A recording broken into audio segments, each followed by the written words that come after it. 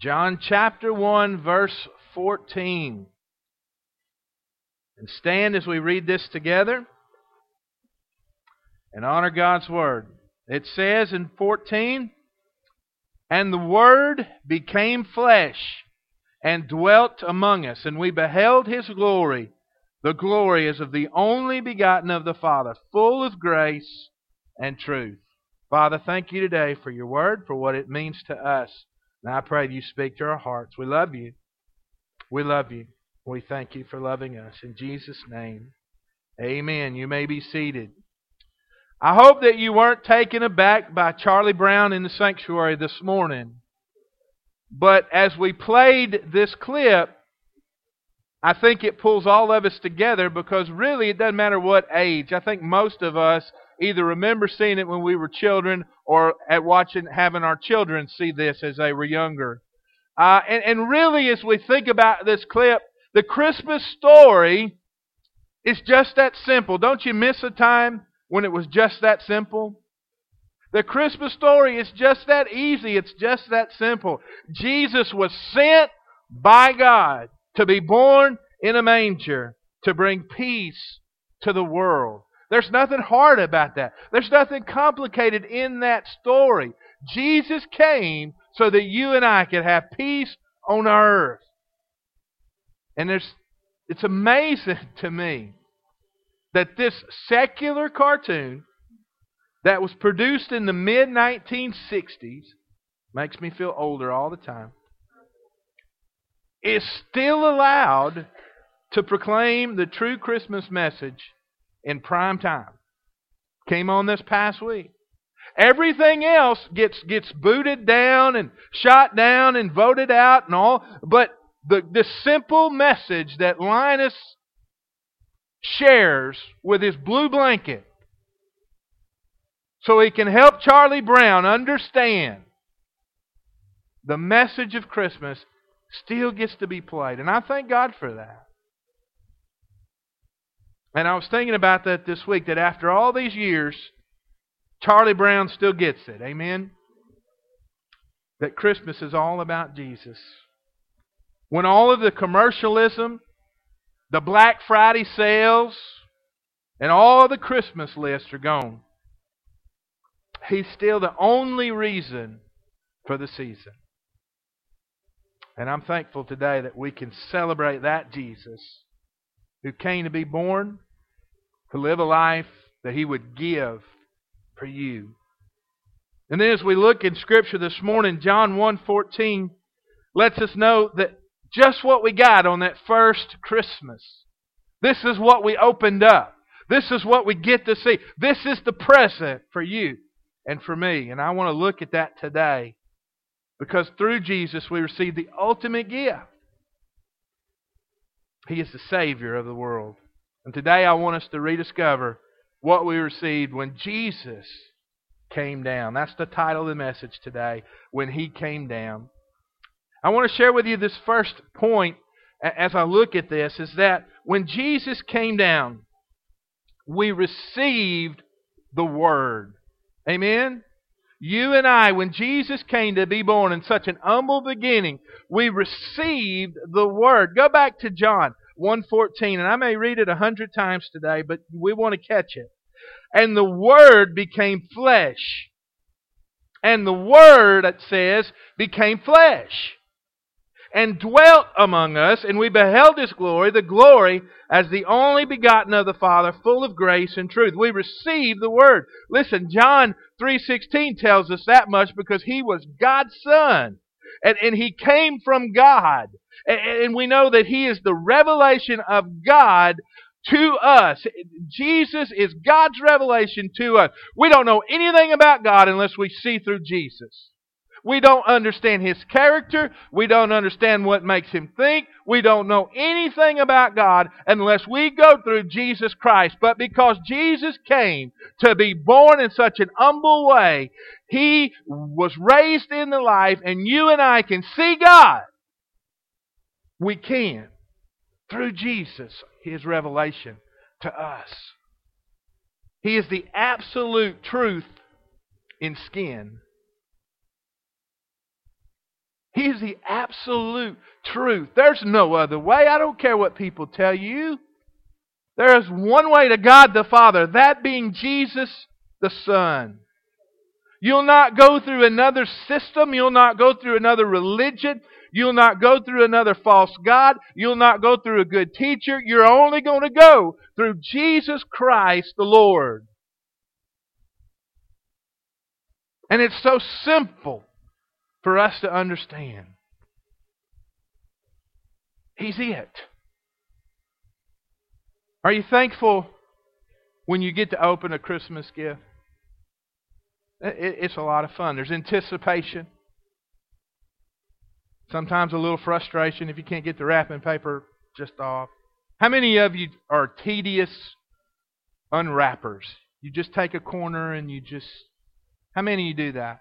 I mean, some people are like that because they like to save the wrapping paper. How many people save wrapping paper? And you save the bows so they don't...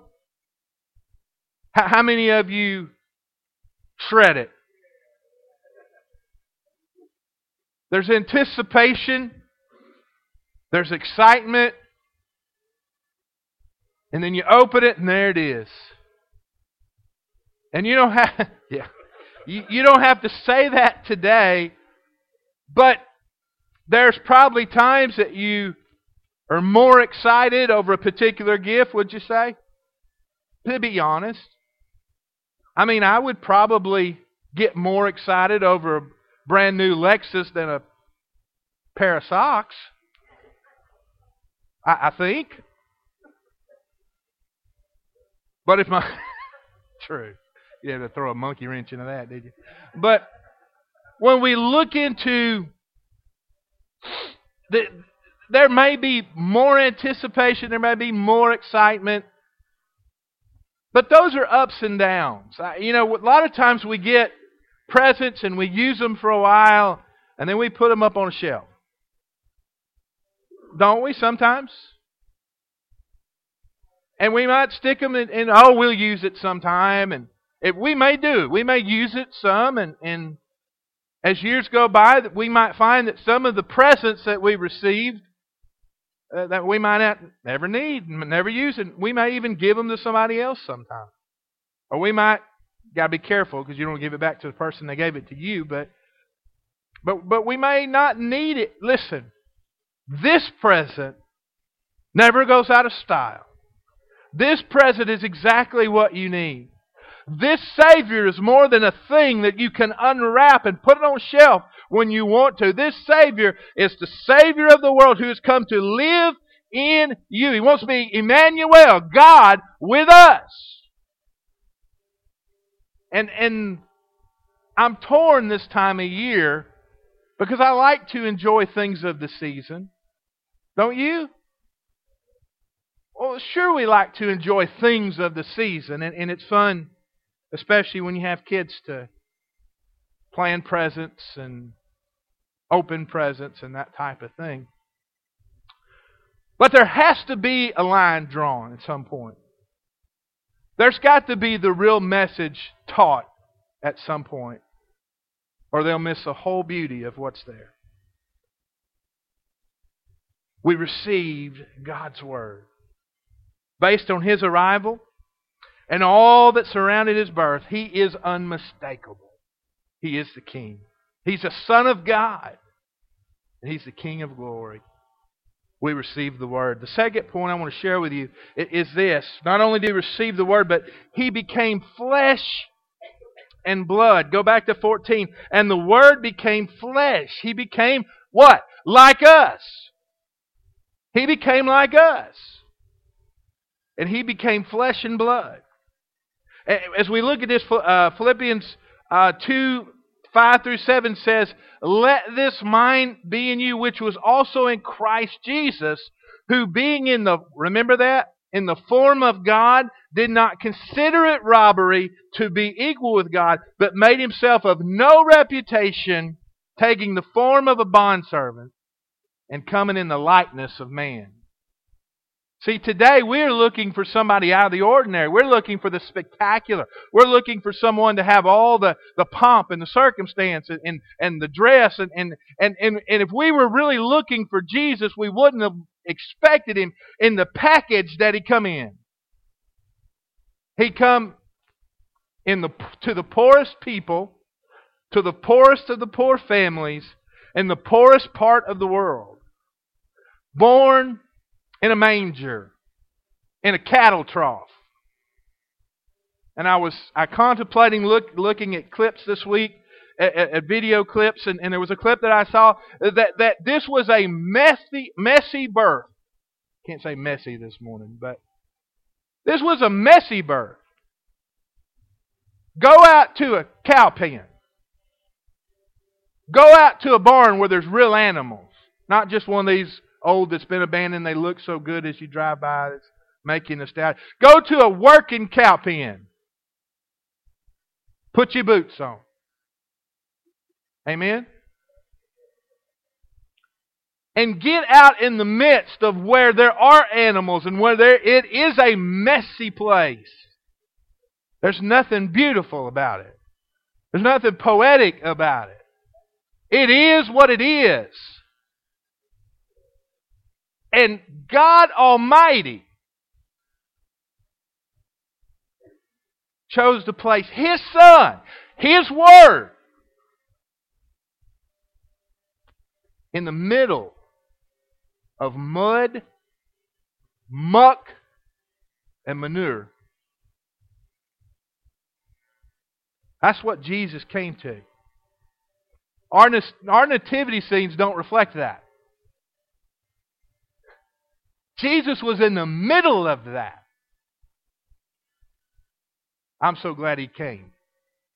In the muck, and in the mire, and in the manure. Because that's what He pulled me out of when He saved me. Amen?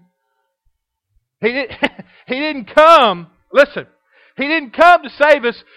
We were already in good shape.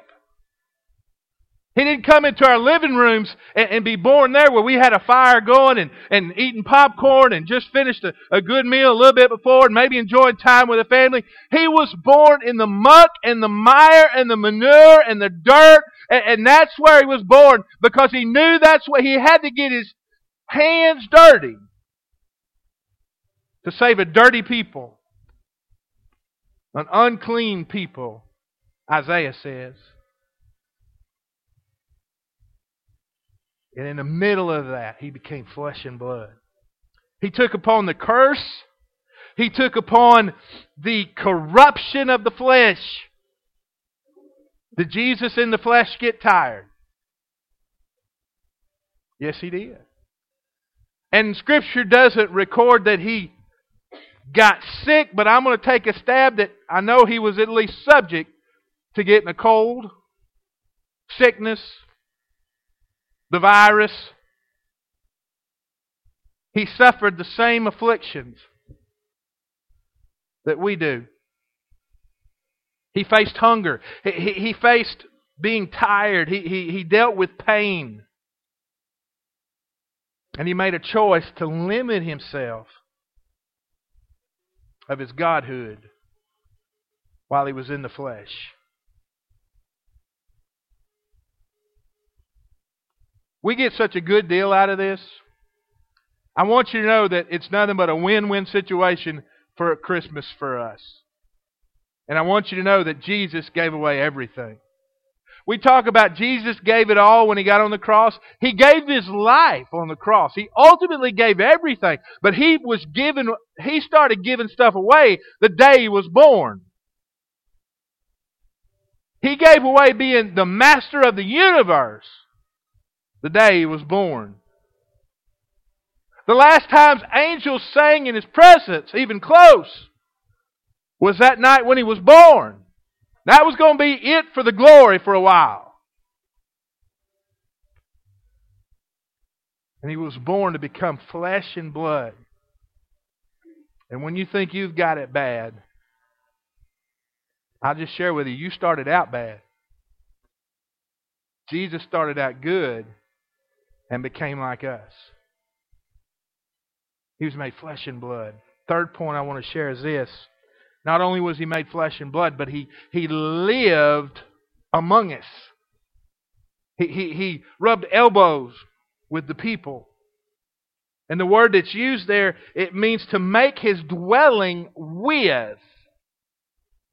He came by a common birth to a common people.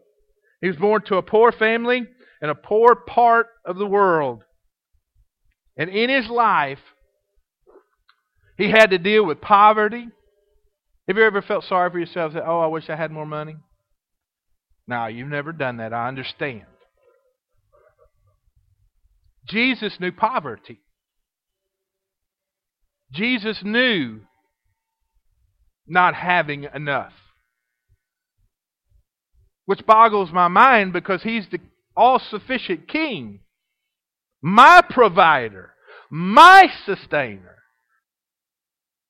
And yet in earthly form, at times went hungry.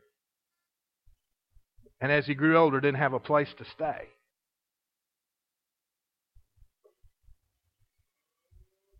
He dealt with poverty. He dealt with prejudice. He was a Jew. He was oppressed by the established government. They say, "Go get your census taken." You got to go. Pay your taxes. I mean, you think you're oppressed? He dealt with poverty. He dealt with prejudice and all kinds of hardship to live among us. But I like the last part of this. Not only did He live among us, but check this one out. Fourth one says that we saw His glory. We saw His glory. Look back at verse 14. And the Word became flesh, and He dwelt among us. And we beheld His glory. The glory is the only begotten of the Father, full of grace and truth. And I'm going to say something, I hope this isn't hurtful this morning, because it may just come out that way. But we don't have a clue sometimes as what it's really like to behold the glory of God. We come to church, we say, "Oh, we had a great worship service. And boy, it was really good. We had a good time." And I want to tell you something. If we could come to church one time and get just a portion of the glimpse of God's glory, it would change everything. Church wouldn't be about what we make it about today. See, church should be about coming and hearing about God and being able to just get a little bit of something from Him. If I could just hear one word, or if I could just get one thing. And so many times we come and we do all that stuff and we don't receive. Listen, God wants you to receive. And He came so that we could see His glory. See the essence of who He is. That's what glory is. It's what makes Him up. It's who He is. He's the embodiment of grace and truth. See, remember in the Old Testament, God's glory first dwelt in the tabernacle. As the children would go through the wilderness, they had the portable tabernacle where they sat down, they set up the tent, and guess what? That's where His glory would dwell. The word's called Shekinah glory. And then later, after the tabernacle, they became a little bit better off, and they were able to set up a permanent temple. And then something happened between the Old Testament and the New Testament. And God's Word wasn't easily revealed. And for 400 years or so, there was no real glory of God among the people. And then in John, and then in the Gospels, where they share the Christmas story. Linus just read it to you. He came. The angels proclaimed. And the glory that wasn't with the people for so many years, once again, was with us. It wasn't housed in a tabernacle. It wasn't housed in a temple. But it was housed in flesh and blood. God's glory in Jesus Christ. So you and I could see that glory revealed. We saw His glory. Isn't that the real, true meaning and message of Christmas? It broke my heart the other day. And I guess, Tommy, I didn't have the guts to do it. But it broke my heart as I saw a clip. And some people kind of got a kick out of it. And some people laughed a little bit about it. I want to share with you, I didn't think it was funny at all. Of a local Walmart to where there were people that were screaming and kicking and clawing, trying to get the last shred of a wash rag or a dishcloth. And a lot of people passed it around, and it was, maybe it was humorous to them or whatever, and I'm not, if you laughed, that's fine, go ahead and laugh. But my gut reaction wasn't laughter. And I'm not saying that because I'm so much better than you. But on that particular day, it caught me. And the only thing I could think of is how far is that scene from Bethlehem?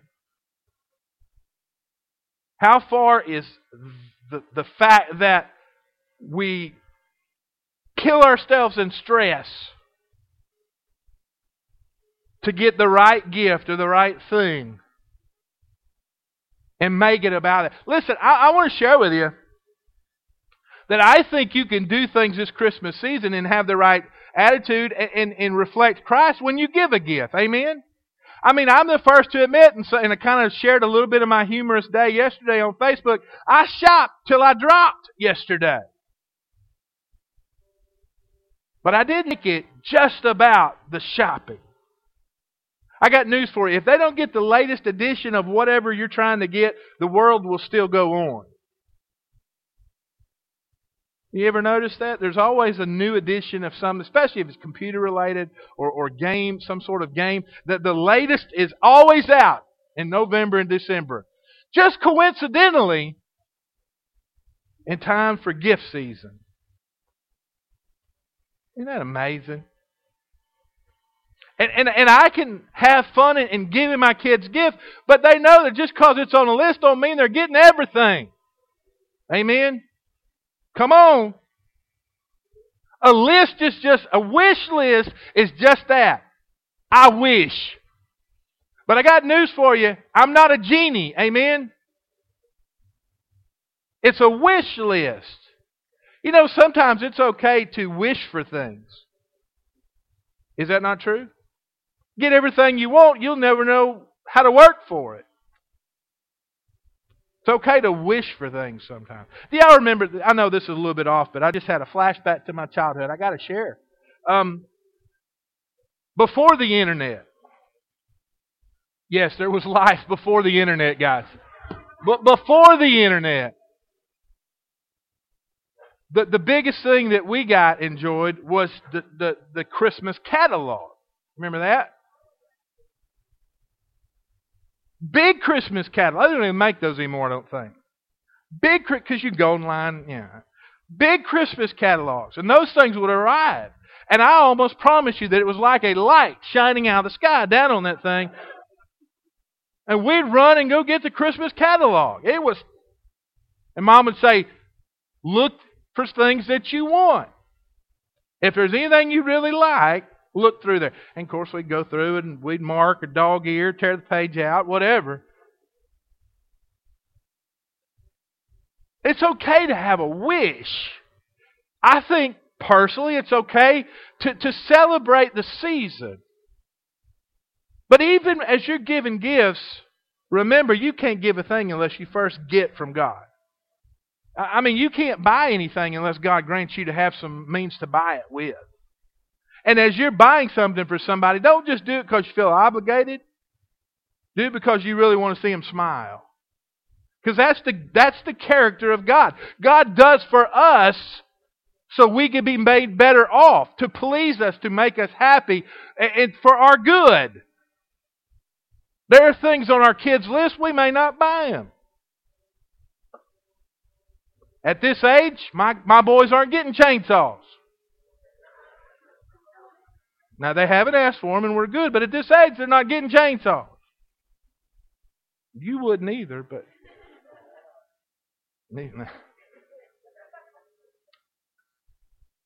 But we get them something for their good. And isn't it nice to see somebody smile when they really appreciate what they got?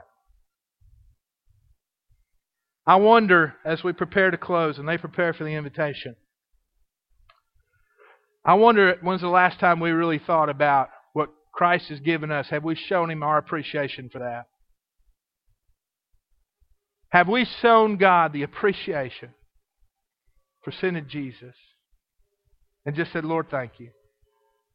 And not make a big prayer, not make these vows, and I'm going to do this, and I'm going to come to church every time the doors are. I'm not saying that kind of stuff. I'm saying just look up and say, Lord, thank you for Jesus. Because had He not come, I wouldn't have an opportunity to be saved. When's the last time we've done that? Ask you to stand.